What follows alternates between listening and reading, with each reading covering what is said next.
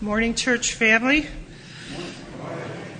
So the party's almost over. The dog days of summer are swiftly coming to an end. Our picnics, our evening concerts at Blossom, backyard cookouts, golf, tennis, swimming pools, lakes, summer vacations, visits from family, visits to family, all the things we wait patiently for and pack into the few months in northeastern Ohio we call summer.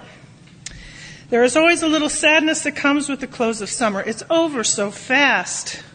But even though the party of summer is closing, we know that the next season will bring its own joys and surprises, even though we resist the transition, don't we? And so it was with Jesus and the disciples in the gospel reading for today. The disciples had been together for some time now, witnessing the miracles of Jesus, listening to his preaching and teaching, being in the forefront of his public ministry. It had been an exciting time to be with him. There hadn't been any major problems aside from some differing responses to his ministry that were beginning to bubble up. It was what we might think of as the summer of his ministry. So exciting and convincing that Peter makes his confession to Jesus, the first such declaration, in response to a revelation from God that Jesus is indeed the Messiah. You remember from last week, "Who do people say that the Son of Man is?" asks Jesus. And Simon Peter answered, "You are the Christ, the Son of the living God." This confession of faith reveals the true identity of Christ for the very first time, his divinity as the promise and the long-awaited Messiah, the prophesied fulfillment of God's providence of deliverance to both the Jews and the Gentiles. Do you know that we are all joined in the church by faith in Jesus Christ as Savior? The same faith expressed here by Peter. Some of you might know that David and I just got back from a wonderful trip to Europe with family, which ended in Rome. I had a chance to go into St. Peter's Basilica at the Vatican, one of the world's largest churches. It was amazing and overwhelming to see a church whose dome could fit the Statue of Liberty. Started by a confession, an empowerment by Jesus to Peter to preach. A simple question, "Who do you say that I am?" opened the doors to the kingdom, first to the Jews and then to the Samaritans and finally to the Gentiles. A simple question, "Who do you say Jesus is?" But then Jesus warns them not to tell anyone. And why does he do this? Because they really don't get the whole thing. They haven't seen the whole picture yet. The picture that he wasn't a military commander, wasn't the military commander people were expecting him to be, but he was a suffering servant. He knew they weren't prepared to preach to others without a full understanding of what was to come in his suffering and death and what their actual mission would be. He hadn't completed his earthly mission yet. Only then would they understand. And so this is where we pick up this week. The transition from the public ministry of Jesus to the prediction of his death for the first time. From the summer of preaching, teaching, and performing miracles to the winter of suffering and death. And this is not what the disciples wanted to hear. Even though he tried to explain to him, "This is my purpose in coming, is to die." Unlike mostly the martyrs, their consequences were up because of their convictions throughout Jewish history. It was a very bitter pill for them to swallow. They didn't want to hear that rather be embraced, he would be rejected. Not crowned, but executed. Not powered by might, but weakened by affliction. Peter begins to rebuke him in verse 22. "Never, Lord, this shall never happen to you." And you know how Jesus responds? "Get thee behind me, Satan." Not only was Peter's rebuking unthinkable in the Jewish master-disciple relationship, but Jesus comes back on Peter for trying to protect him by assuming the worldly view that Jesus could achieve greatness without dying. Jesus knew the path he was called to was suffering death on the cross, the ultimate example of obedience. He didn't need anyone to tempt him to think otherwise, as Peter was doing. So in the next few verses, we get a teaching from Jesus of what we have to do to become disciples. What is the path we must walk? I think it is interesting to note that the Gospel of Matthew was the book that became the manual on discipleship for the Jews and the Gentiles. It became the catechist within the church throughout history. the collection of Jesus' earthly instructions to us. So what can we learn from these verses? Verse 24 says, to be a disciple, we first must deny ourselves. Deny. To counter or challenge ourselves to put God first. To restrain ourselves from gratification of desires is another definition. We become second. God takes first place in our hearts. But relinquishment isn't easy, and spiritual growth comes slowly, doesn't it? Putting ourselves aside to make room for the Spirit. Next, take up our cross. Jesus' cross was to provide salvation to the world and to wash away sins. Our cross isn't that heavy. Our cross is manageable if we are in the right relationship with the Lord. I don't know what your cross may be. Perhaps it's a difficult relationship. Maybe it's financial burdens, illness, sadness over the loss of a loved one, an unhealthy addiction that we need to overcome. Maybe it's the burden of having too much and not to know what to do with it all. But the message is to keep taking up the cross you are called to bear.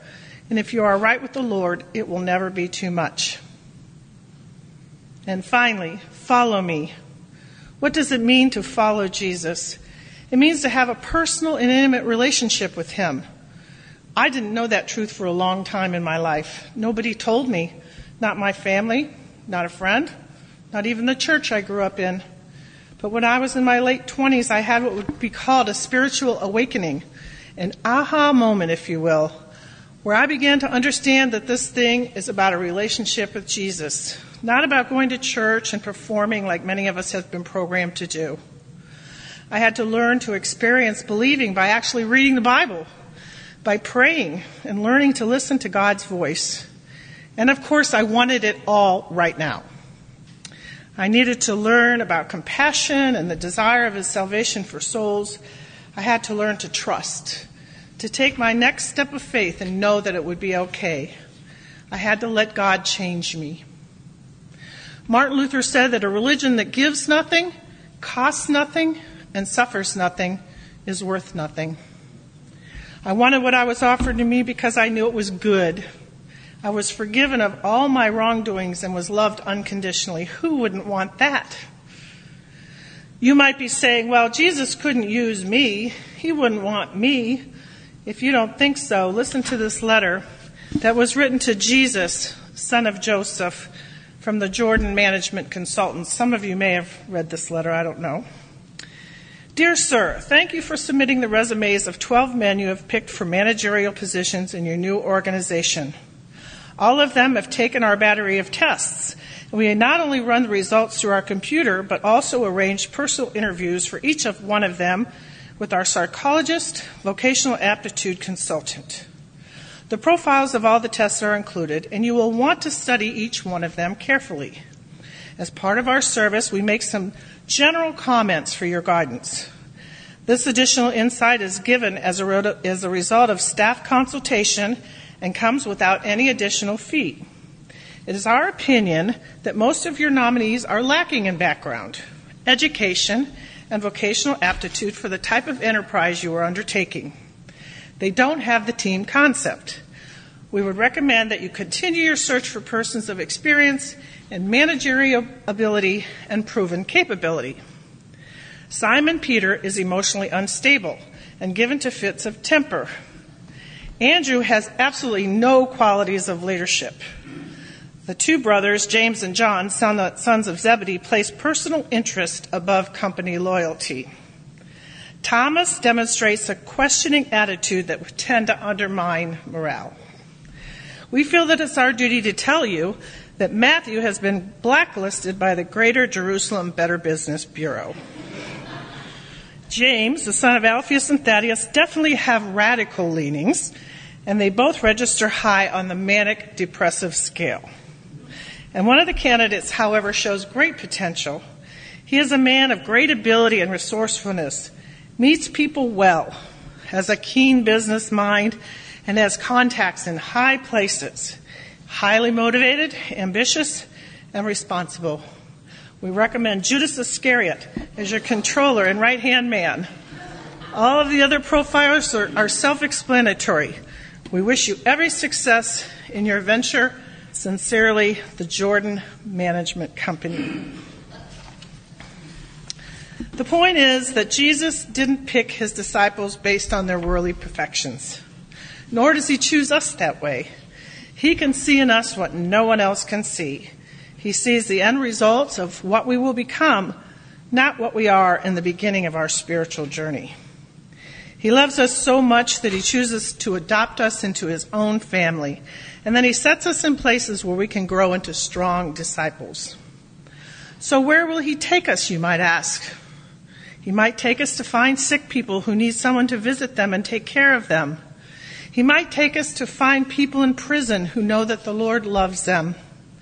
He might take us to where children are neglected or abused and not given a chance to grow up. He will take us places where people don't think they need the Lord, or even us as church people for that matter. He's going to take us to the naked, the hungry, and the thirsty. And we will meet people who are not grateful, who mock us, and who dismiss us as being do-gooders. The good news is that we find true life on this uncomfortable road. There is a sweet reward for walking on this path. So verse 24 goes on to say that we must lose our life in order to find it, and that find real life, and that the conditions of our soul is more important than gaining the whole world. We must kneel down, die to self, before we can find true meaning and the fulfillment to life. We must be willing to put personal desires and life itself into God's hands. It means nothing that we can gain our own in our earthly lives compared to what we can gain with Christ. Christ, the Creator, wants us to follow him instead of leading a life of total self-satisfaction, only to lose our souls in the end. There is nothing of enough value that it can be exchanged for your soul. No amount of money, power, or status can buy back a lost soul. We can live abundantly now and have eternal life as well. Let's take the next step. Let's recognize Jesus' work in our lives. Let's not miss it.